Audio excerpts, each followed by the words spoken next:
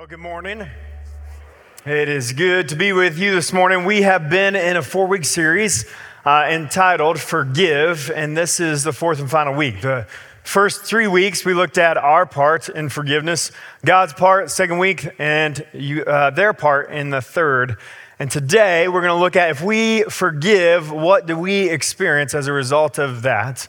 And then we're also going to answer a question that was raised after the first week and kind of came up over and over again. That question being, how can I forgive myself? And so that's where we're going. Let me pray for us, and then we will jump in. Let's pray. God, we thank you for this morning. Just thank you for the opportunities to gather and to worship you off the heels of a holiday where we're just thankful. We thank you for our friends, our family. We thank you for just a time to be together and to celebrate. We thank you for our freedom in this country. Most of all, we thank you for your son, Jesus. We are so very thankful for the forgiveness we experienced through the cross. And this morning, as we look at this last and final piece, I just pray, Holy Spirit, that you would speak to our hearts, that you would continue to work in and through each of us. We're here listening, so just speak to us this morning. We love you, Jesus. We pray these things in your precious name. Amen. Amen.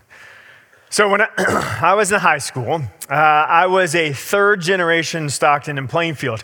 Now, today I appreciate that. Back when I was in high school, I hated that, okay?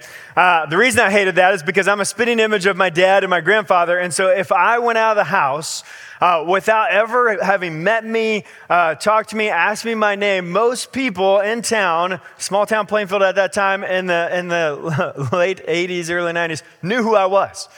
And so therefore that related to this thing in me where as soon as I walked out into public, it was all about my performance. Right? Like I wanted to make sure that I behaved well because it got back to my dad every time. Like every time I didn't, my mom and dad would know before I ever got home that I had misbehaved. And so for me, a lot of my growing up was I needed, when I was out in public, to make sure I performed to earn my dad and my mom's trust.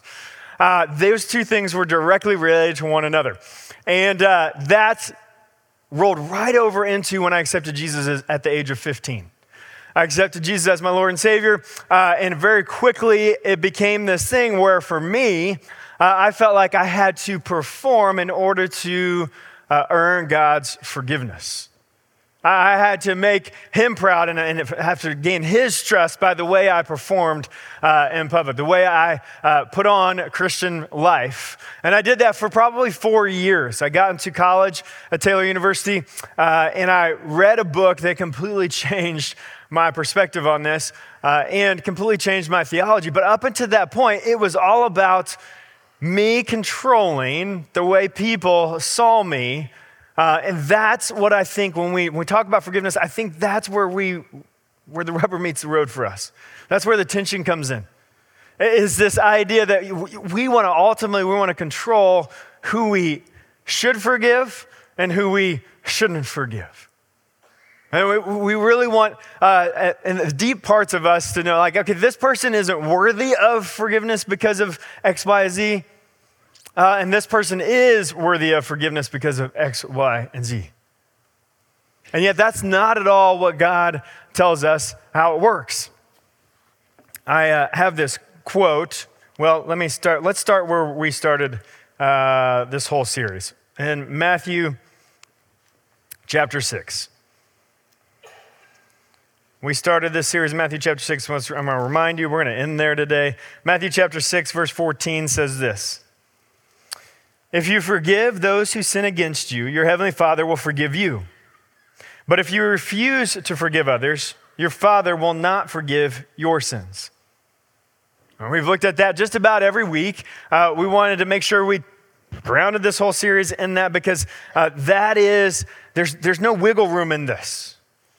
All right, we kind of talked about this in the first week. Like there's no exceptions to that. There's no qualifiers to that. There's no, well, if it was this kind of a sin, then you don't actually have to follow Matthew 6:14.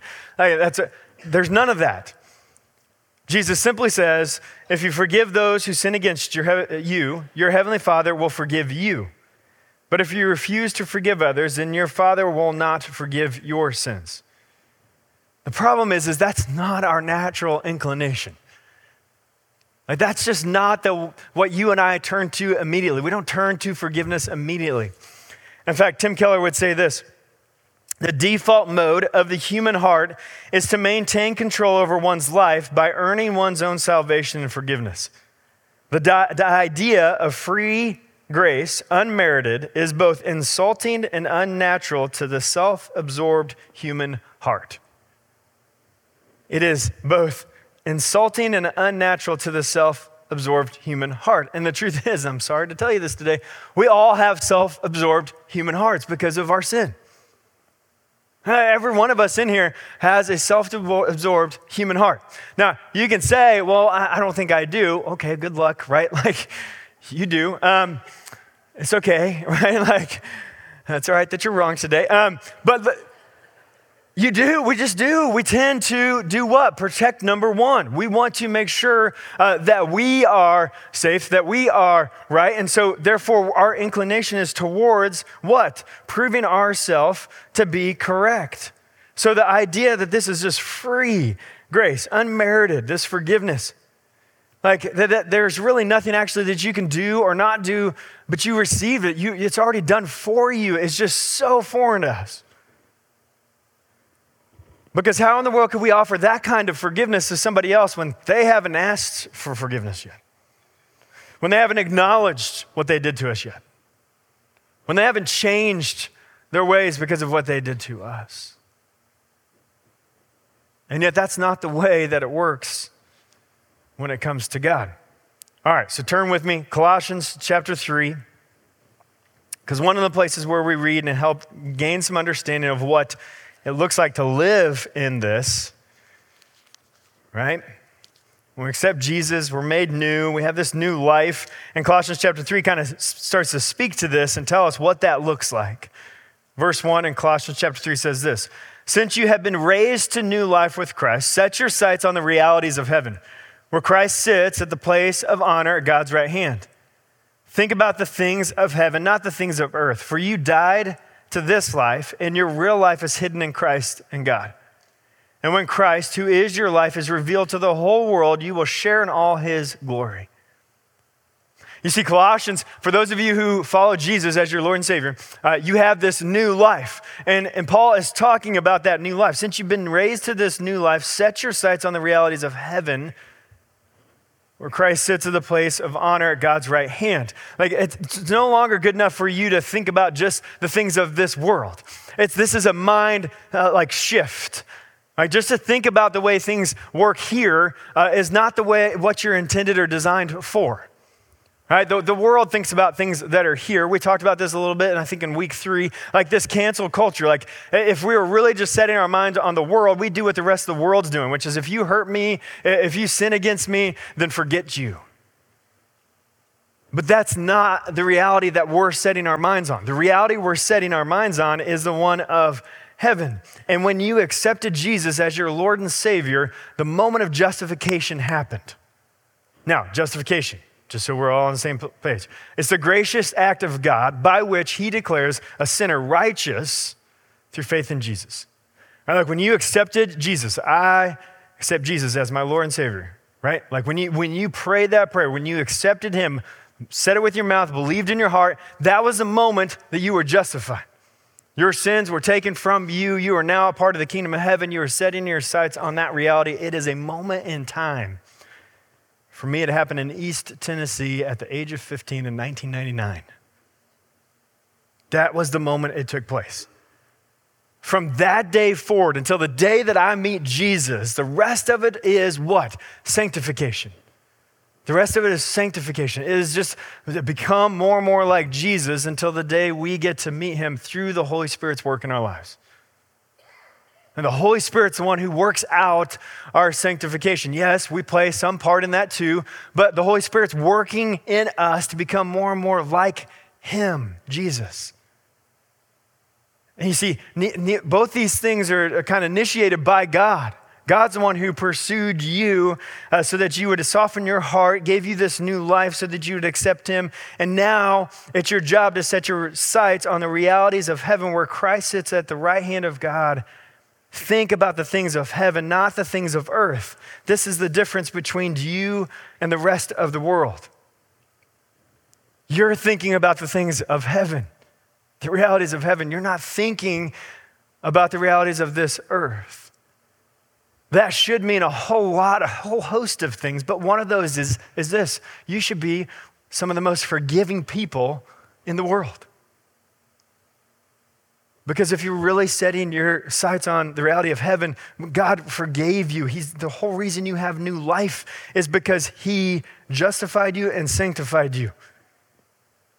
This is what that sanctification continues to look like. Jump down to verse 12. Since God chose you to be a holy people he loves, you must clothe yourselves with tender-hearted mercy, kindness, humility, gentleness, and patience. Make allowance for each other's faults and forgive anyone who offends you. Remember, the Lord forgave you, so you must forgive others. Above all, clothe yourselves with love, which binds us all together in perfect harmony. And let the peace that comes from Christ rule in your hearts. For as members of one body, you are called to live in peace and always be thankful. If you have accepted Jesus as your Lord and Savior, this is exactly what your life should look like. You should be clothed with tender-hearted mercy, kindness, humility, gentleness, patience. You should be making allowance for others' faults and forgive anyone who offends you, just as the Lord forgave you. Above all, you must clothe yourself with love. That's it. That's if you look like that as a Christ follower, you are going to look different from the rest of the world. You just are. Think about that. I'm pretty sure this isn't going to name the most hostile person out there that you're going to meet, right? Politically hostile, right? This is probably not it, right? This isn't the description I'd use to describe those people. Atheist, nope, probably not this list.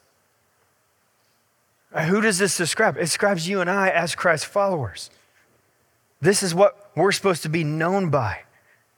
Because why? Since God chose you to be his holy people, which he loves. God chose you, and therefore we're supposed to be right there in the middle is he's echoing Jesus' words. Remember, the Lord forgave you, so you must forgive others. The Lord forgave you, so you must forgive others. Here's what results if we do it well.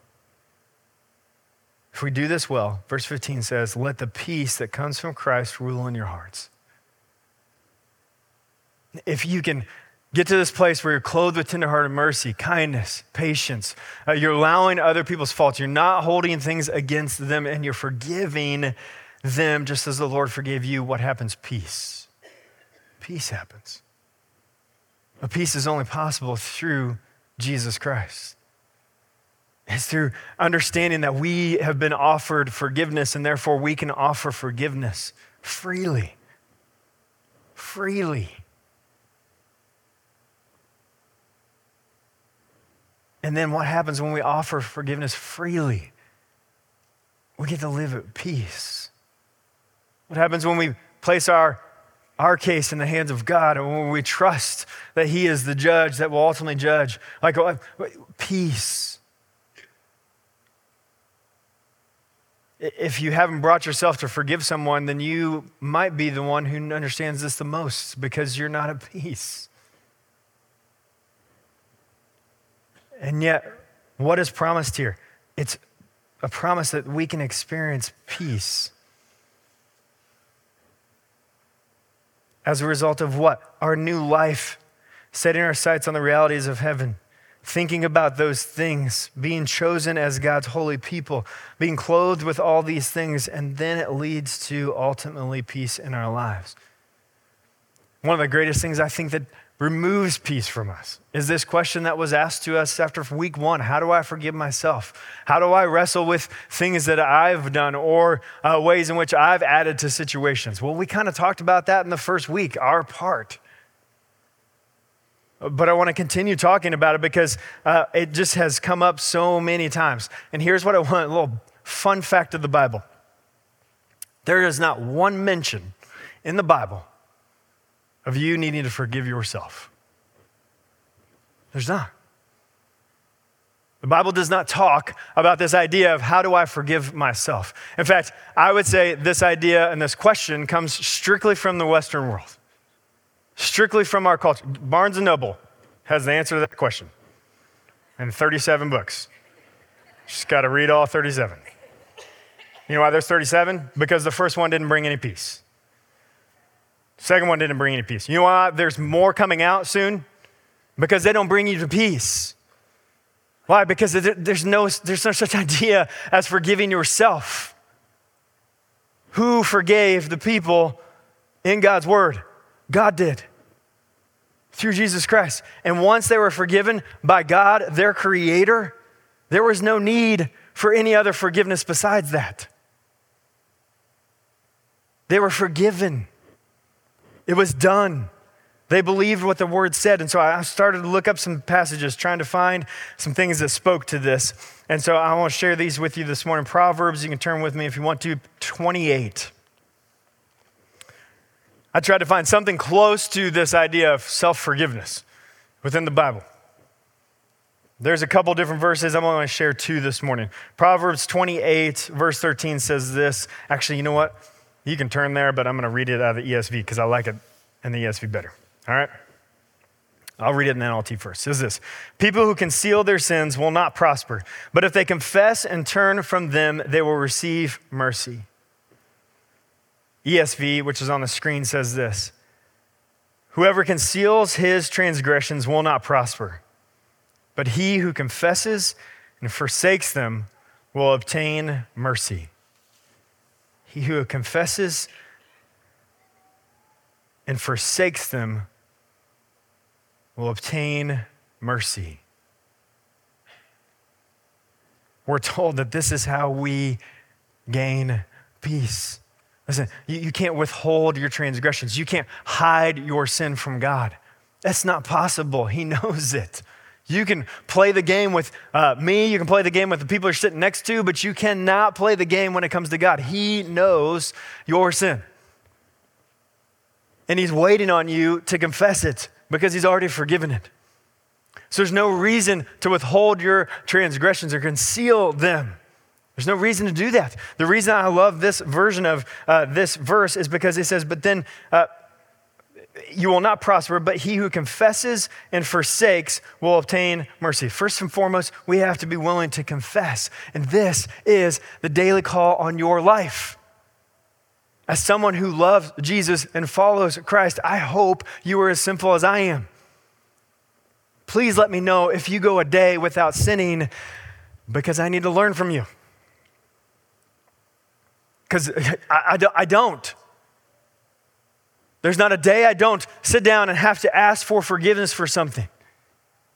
I hope you don't wait until the Lord's Supper is passed on Sunday morning to confess all your sins for the week, or else we just cancel service and let you be here till 7 o'clock.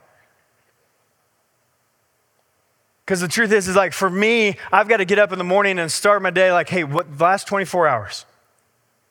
God, okay, here's what we're going to be here for a little bit, like it was a rough day yesterday. Like, here's how I've sinned and fallen short. And I spend time in confession in the morning, just my sins before God. Why? Because I need to be reminded that I'm forgiven. So that when I step out the door and somebody sins against me, I can offer that forgiveness. Because listen, sometimes we want to, you remember our selfish, self-absorbed hearts? We want to make things look a little bit prettier. This is again from Tim Keller. If you haven't read this book, pick up this book. Forgive, Why Should I and How Can I? It's by Tim Keller. It'll help. He says this, and I was going to try to restate it, but you know what? Some things are just said so well, I'm just going to read it to you. To confess is to make a full, clean admission of what you have done wrong without qualification or excuse, without minimizing or relativizing. It is to take the full responsibility. The translated word in 28 Verse 28, Proverbs is to confess, always has the sense of praising and thanking God. So when you read Proverbs 28:13, and it says, he who confesses, he's not just saying like, this isn't like a beat you up moment. You're actually praising God by confessing the ways you fell short of how awesome he is. You're saying, I'm not you, you are you, and here I am with the best I got. Always has a sense of praising and thanking God. So confessing a sin is not merely telling the truth, nor is it an abstract idea, I deserve punishment of some kind. Rather, it is admitting that you have been failing to love and honor God, and at this moment you begin to glorify him by admitting how you have wronged him and others. Do you see, when we confess before the Lord, it's one of the greatest ways we can worship him. It's one of the greatest ways we can give him glory and honor because we're saying to him in that moment, I'm not you. I fell short and I want to put you back in the place you belong, which is number one in my life. The problem is that a lot of us look at confession as like, okay, it's time to beat myself up about all the things I did wrong. No, it's just coming clean before your Savior. It's just saying what he already knows is true. It's an opportunity to glorify him. And I think a lot of us get caught up in this because I love this analogy. I've heard this from another preacher teacher and I stole it. Is when we're driving a car, you got two places to look when you're driving a car. Out the windshield where you're going or in the rear view where you came from. And the problem is, I think some of us in this room have a way bigger rear view mirror than we do a windshield in front of our car. We're spending time looking back at what we did or what they did rather than looking at where God wants to take us. We're staring at the rear view mirror thinking about all the ways that we're beating ourselves up for something that we've already been forgiven for. That God already said, listen, it's done. It's finished. Based on 28, we should take the rearview mirror off and chuck it out the window. What's in the past is in the past. It's anytime it's mentioned in Scripture, it's either mentioned in the sense of asking for forgiveness or forgetting what was behind. If you have your Bibles, I know we're moving a lot this morning. Flip with me to Philippians chapter 3. Because this is another place where we see a mention of things from the past. I think Paul's echoing what Jesus has said. Paul's continuing this idea. Because you see in 28, what was the other word? It says confess and forsake. Forsake, to like leave behind, to abandon, to never return to. And so when we confess our sin, not only are we glorifying God, but we're forsaking it. We're going to leave it there. It's done. It's over with. I'm stepping away from that. I'm doing something different with my life. Philippians chapter 3 says this, verse 12. I don't mean to say that I've already achieved these things or that I've already reached perfection. Thank you for not setting the bar too high. But I press on to possess that perfection which Christ Jesus first possessed me. No, dear brothers and sisters, I have not reached it, but I focus on this one thing. Forgetting the past and looking forward to what lies ahead, I press on to reach the end of my race and receive the heavenly prize for which God, through Christ Jesus, is calling us. And Paul says, forgetting the past. Let me call time out again. We've done this. We called time out and looked at Paul's life. This is Paul speaking, who used to kill Christians. We literally read that men throw out their jackets so that Paul can stand on it and watch Stephen be stoned to death. If there's anybody that has a reason to be looking in the rearview mirror, it's Paul. And yet Paul's not. What does Paul tell you? Paul doesn't say, hey, you know what? But I focus on one thing, forgiving myself and looking forward to what, no. Why? Because Paul knew, hey, I'm already forgiven. So I'm going to forget the past and I'm going to look forward to what lies ahead. I'm going to press on to reach the end of the race. I'm going to keep trying to become more like Jesus through the Holy Spirit. And I'm going to stop staring in the rearview mirror at what happened in the past. Because that's past. It's done. I've forsaked it. I've left it behind. I'm done. And so I have this question for those who feel as if they need to forgive themselves. I actually have three. And I wrote these down because as I started to process through why have I not forgiven myself, these three questions kind of came to mind. One, have you truly asked God to forgive you?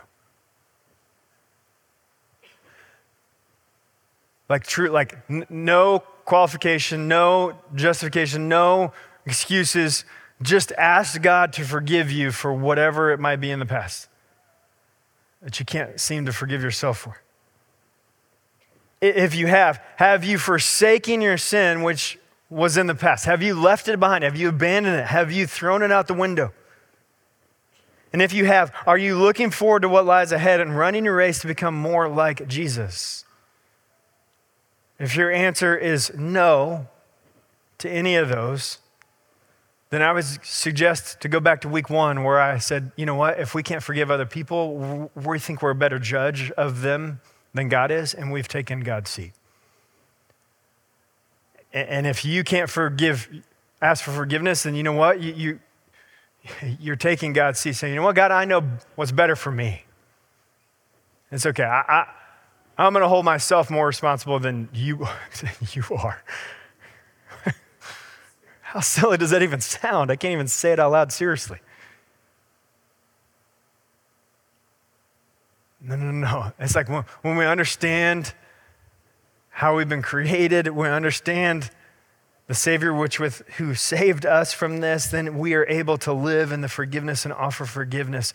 And so when you ask us, how can I forgive myself? I don't hear a question of, I'm struggling with forgiveness. I hear this struggle in my mind, and my mind immediately goes to, I'm either struggling with guilt or I'm struggling with shame. One is good, one is not good. One was intended for you, one was not intended for you.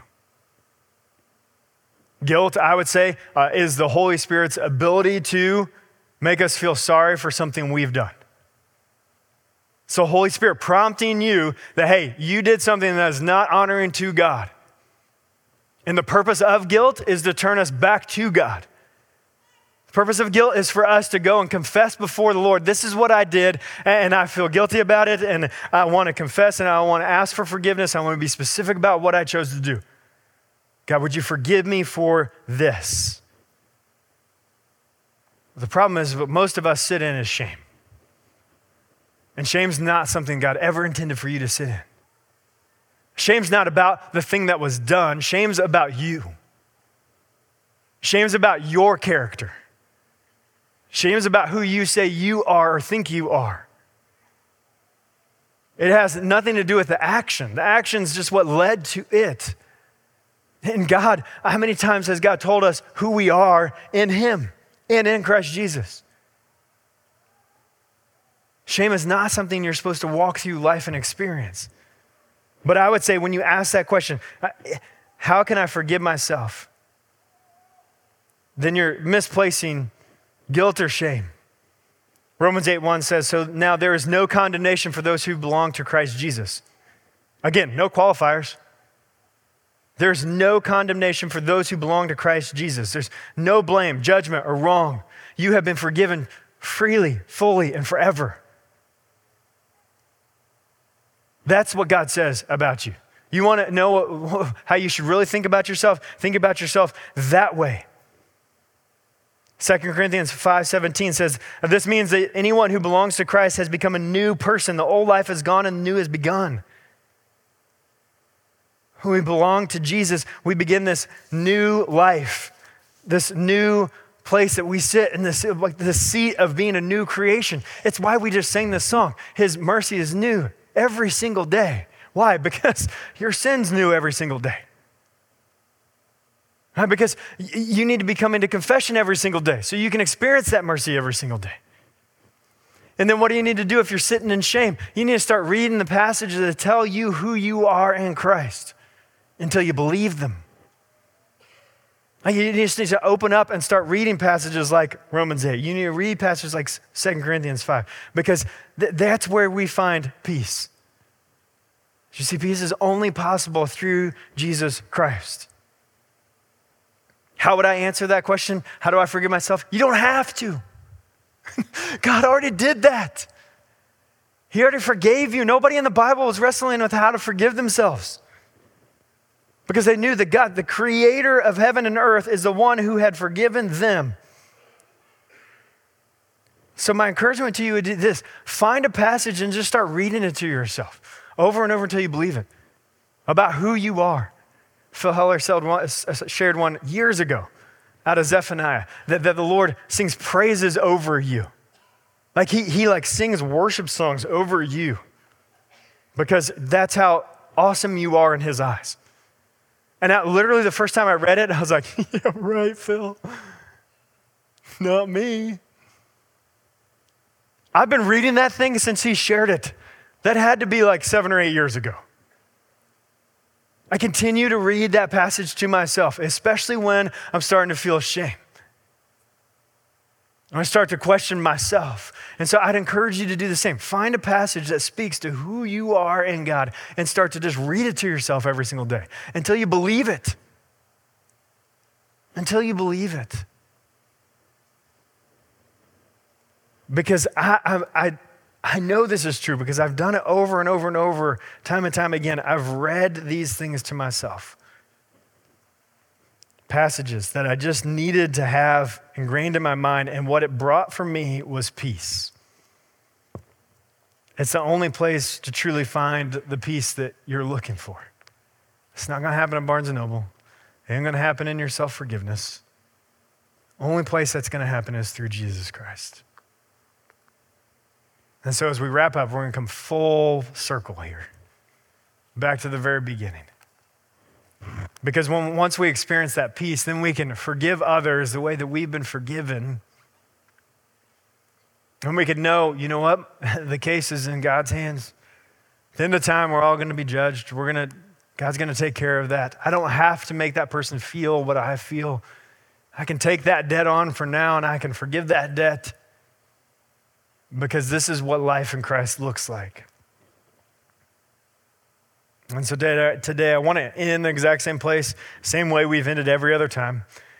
I'm going to read out of the NLT, the Lord's Prayer, and then I'm going to read verse 14 and 15 as well, where we kind of grounded this whole series out of. So pray with me. Our Father in heaven, may your name be kept holy. May your kingdom come soon. May your will be done on earth as it is in heaven. Give us today the food that we need, and forgive us our sins as we have forgiven those who sin against us. Don't let us yield to temptation. Rescue us from the evil one. For if you forgive those who sin against you, your heavenly Father will forgive you. But if you refuse to forgive others, your Father will not forgive your sins. Jesus, would you help us to live those words out? Would you help us to forgive others the way that you forgive us? And in doing so, would you help us find peace? A peace that's only possible through you, Jesus. We thank you for that. We love you, and we pray these things in your precious name. Amen.